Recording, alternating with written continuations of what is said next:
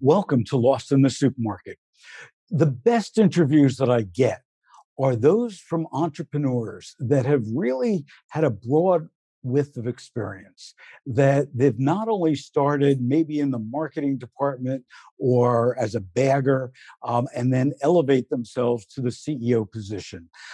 Brad Charron is one of those people, the CEO of Aloha, that joins us today.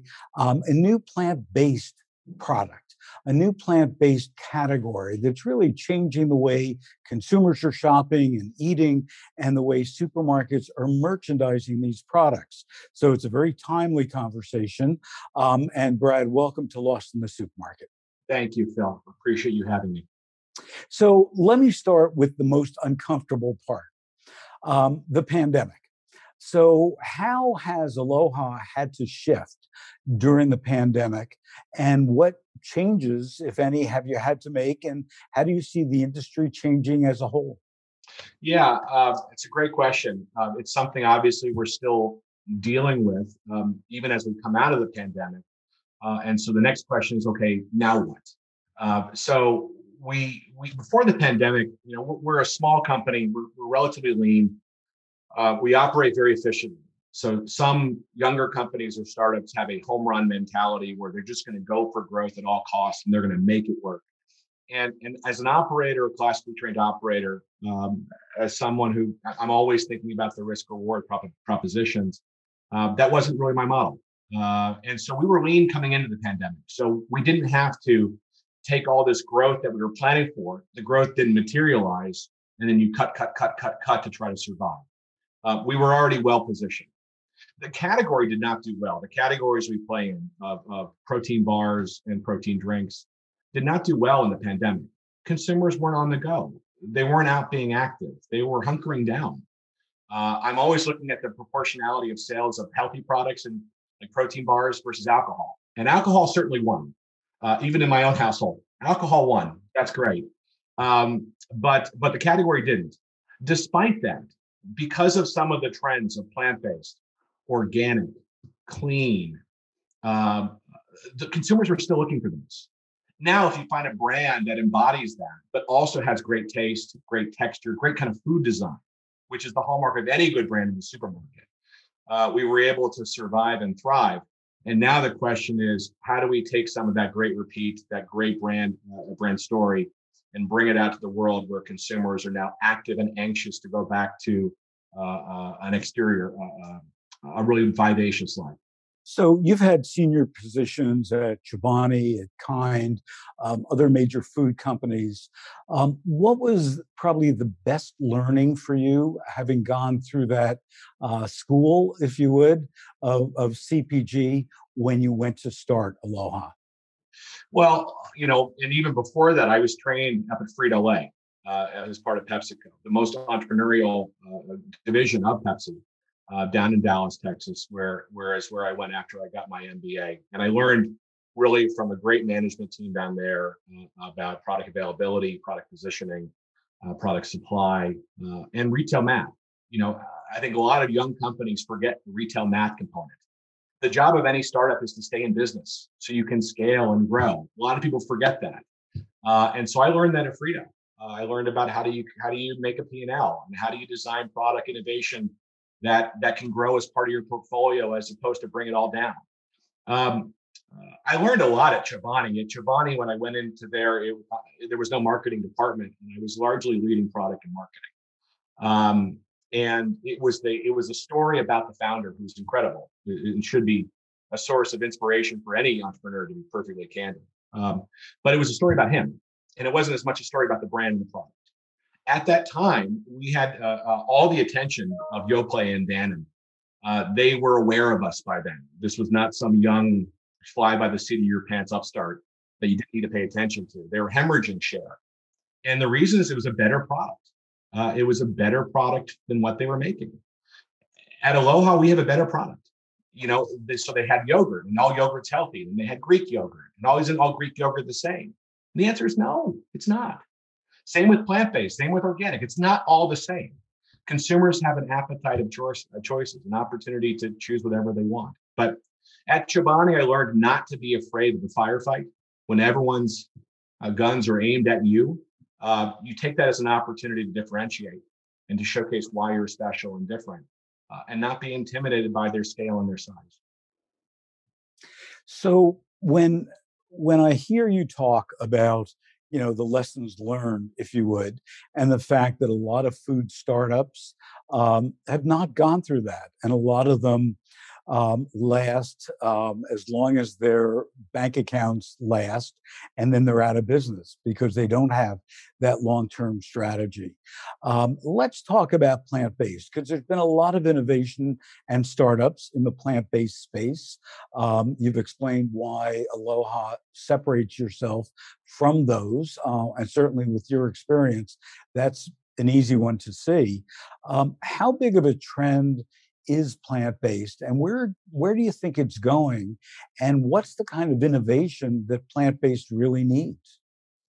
Yeah, look, I think it's a great question. If I knew all the answers, we'd be doing everything right, and we'd already be huge. I do very, very little right, and I have a good team of people that keep me on the straight and narrow. Which is, I guess, another good lesson is surround yourself with people much better than you are, and I'm fortunate to have that kind of team of people. Um, Look, all plant-based is not equal. What's going to be positive about plant-based? Look, there is a non-dairy, alt protein trend. It's not a fad. It's not a drop in the pan. Beyond Meat, Impossible Burger, Oatly, they ain't going away. The consumer is saying, look, there's many reasons why I want to have and try plant-based. We'll talk about the barriers to that in a second, but what are the benefits of it? Sustainability, sustainable agriculture, a better biochemistry. I'm a hockey player, not a bioengineer, and so I don't know much about stop. I know stop the puck, keep the puck out of the net. I know that, but the body does better with good plant-based nutrition, which is why some of the NFL teams are buying directly from us now for their players. And it didn't just start at that movie Game Changers on Netflix. There's really good science behind it. And then the third-party identifiers, people certifying that this plant-based is nutritionally superior. It is sustainably raised. Does have the absence of negatives that consumers are looking for when they check off labels on the back of their ingredients, or they look at what the brand and the product stand for. There are check marks that make them think and make them believe that they're making a smart decision, because they are. What are some of the obstacles, in my opinion?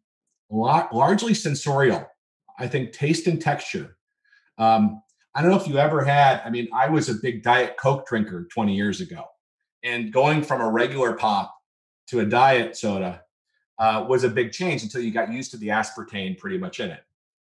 Consumers have to come and graduate from dairy and whey to plant-based. Now, there are companies like Brave Robot Yogurt that are alt protein, that are taking fungi or whatever the smart people do to take protein and non-animal protein and make it taste like animal protein. We've been able to solve for texture and taste largely versus some of our competitors in the protein bar and certainly the protein drink space. That taste and texture portion of plant-based is something that brands need to have addressed. Otherwise, you're only going to get the most loyal, the most dedicated, the consumers willing to sacrifice the most, and you'll lose some of the mainstream appeal that I think Oatly and some of the other brands have been able to capture in their specific categories. So just a week or so ago, IFIC issued a report about plant-based versus dairy-based, in particular as it relates to yogurt, as you've mentioned, milk, cheese, and so on. And if you look at the customer, the shopper that's buying plant-based, it is skewed 18 to 34-year-olds.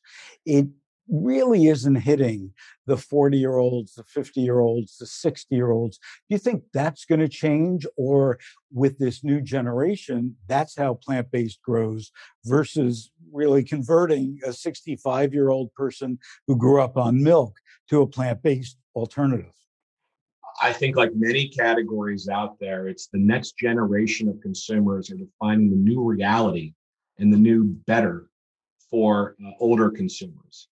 I think younger brands have more sensibilities and willingness to go off and have messaging and communication that speaks to new audiences, as opposed to tried and true methodology and benchmarks of what they've done before.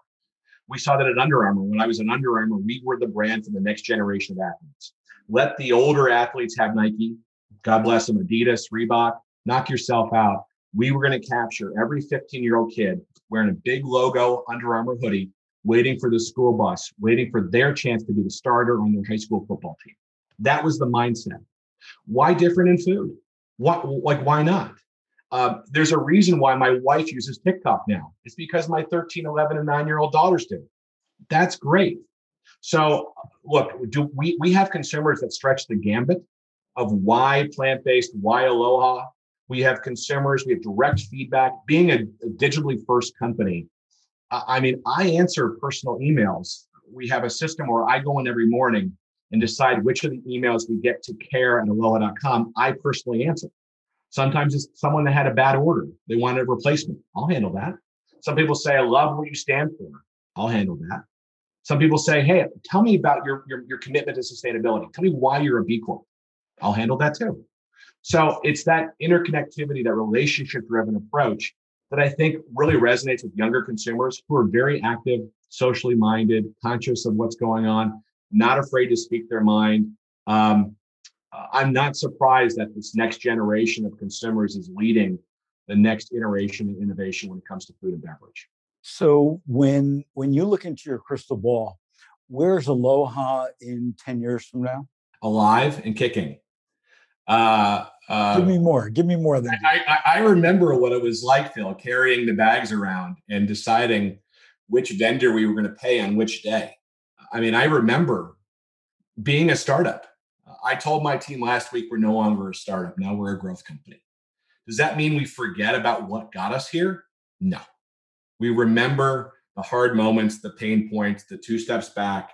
We remember being told, no, you're not ready, or no, we don't like you, or no, you're never going to be a big thing.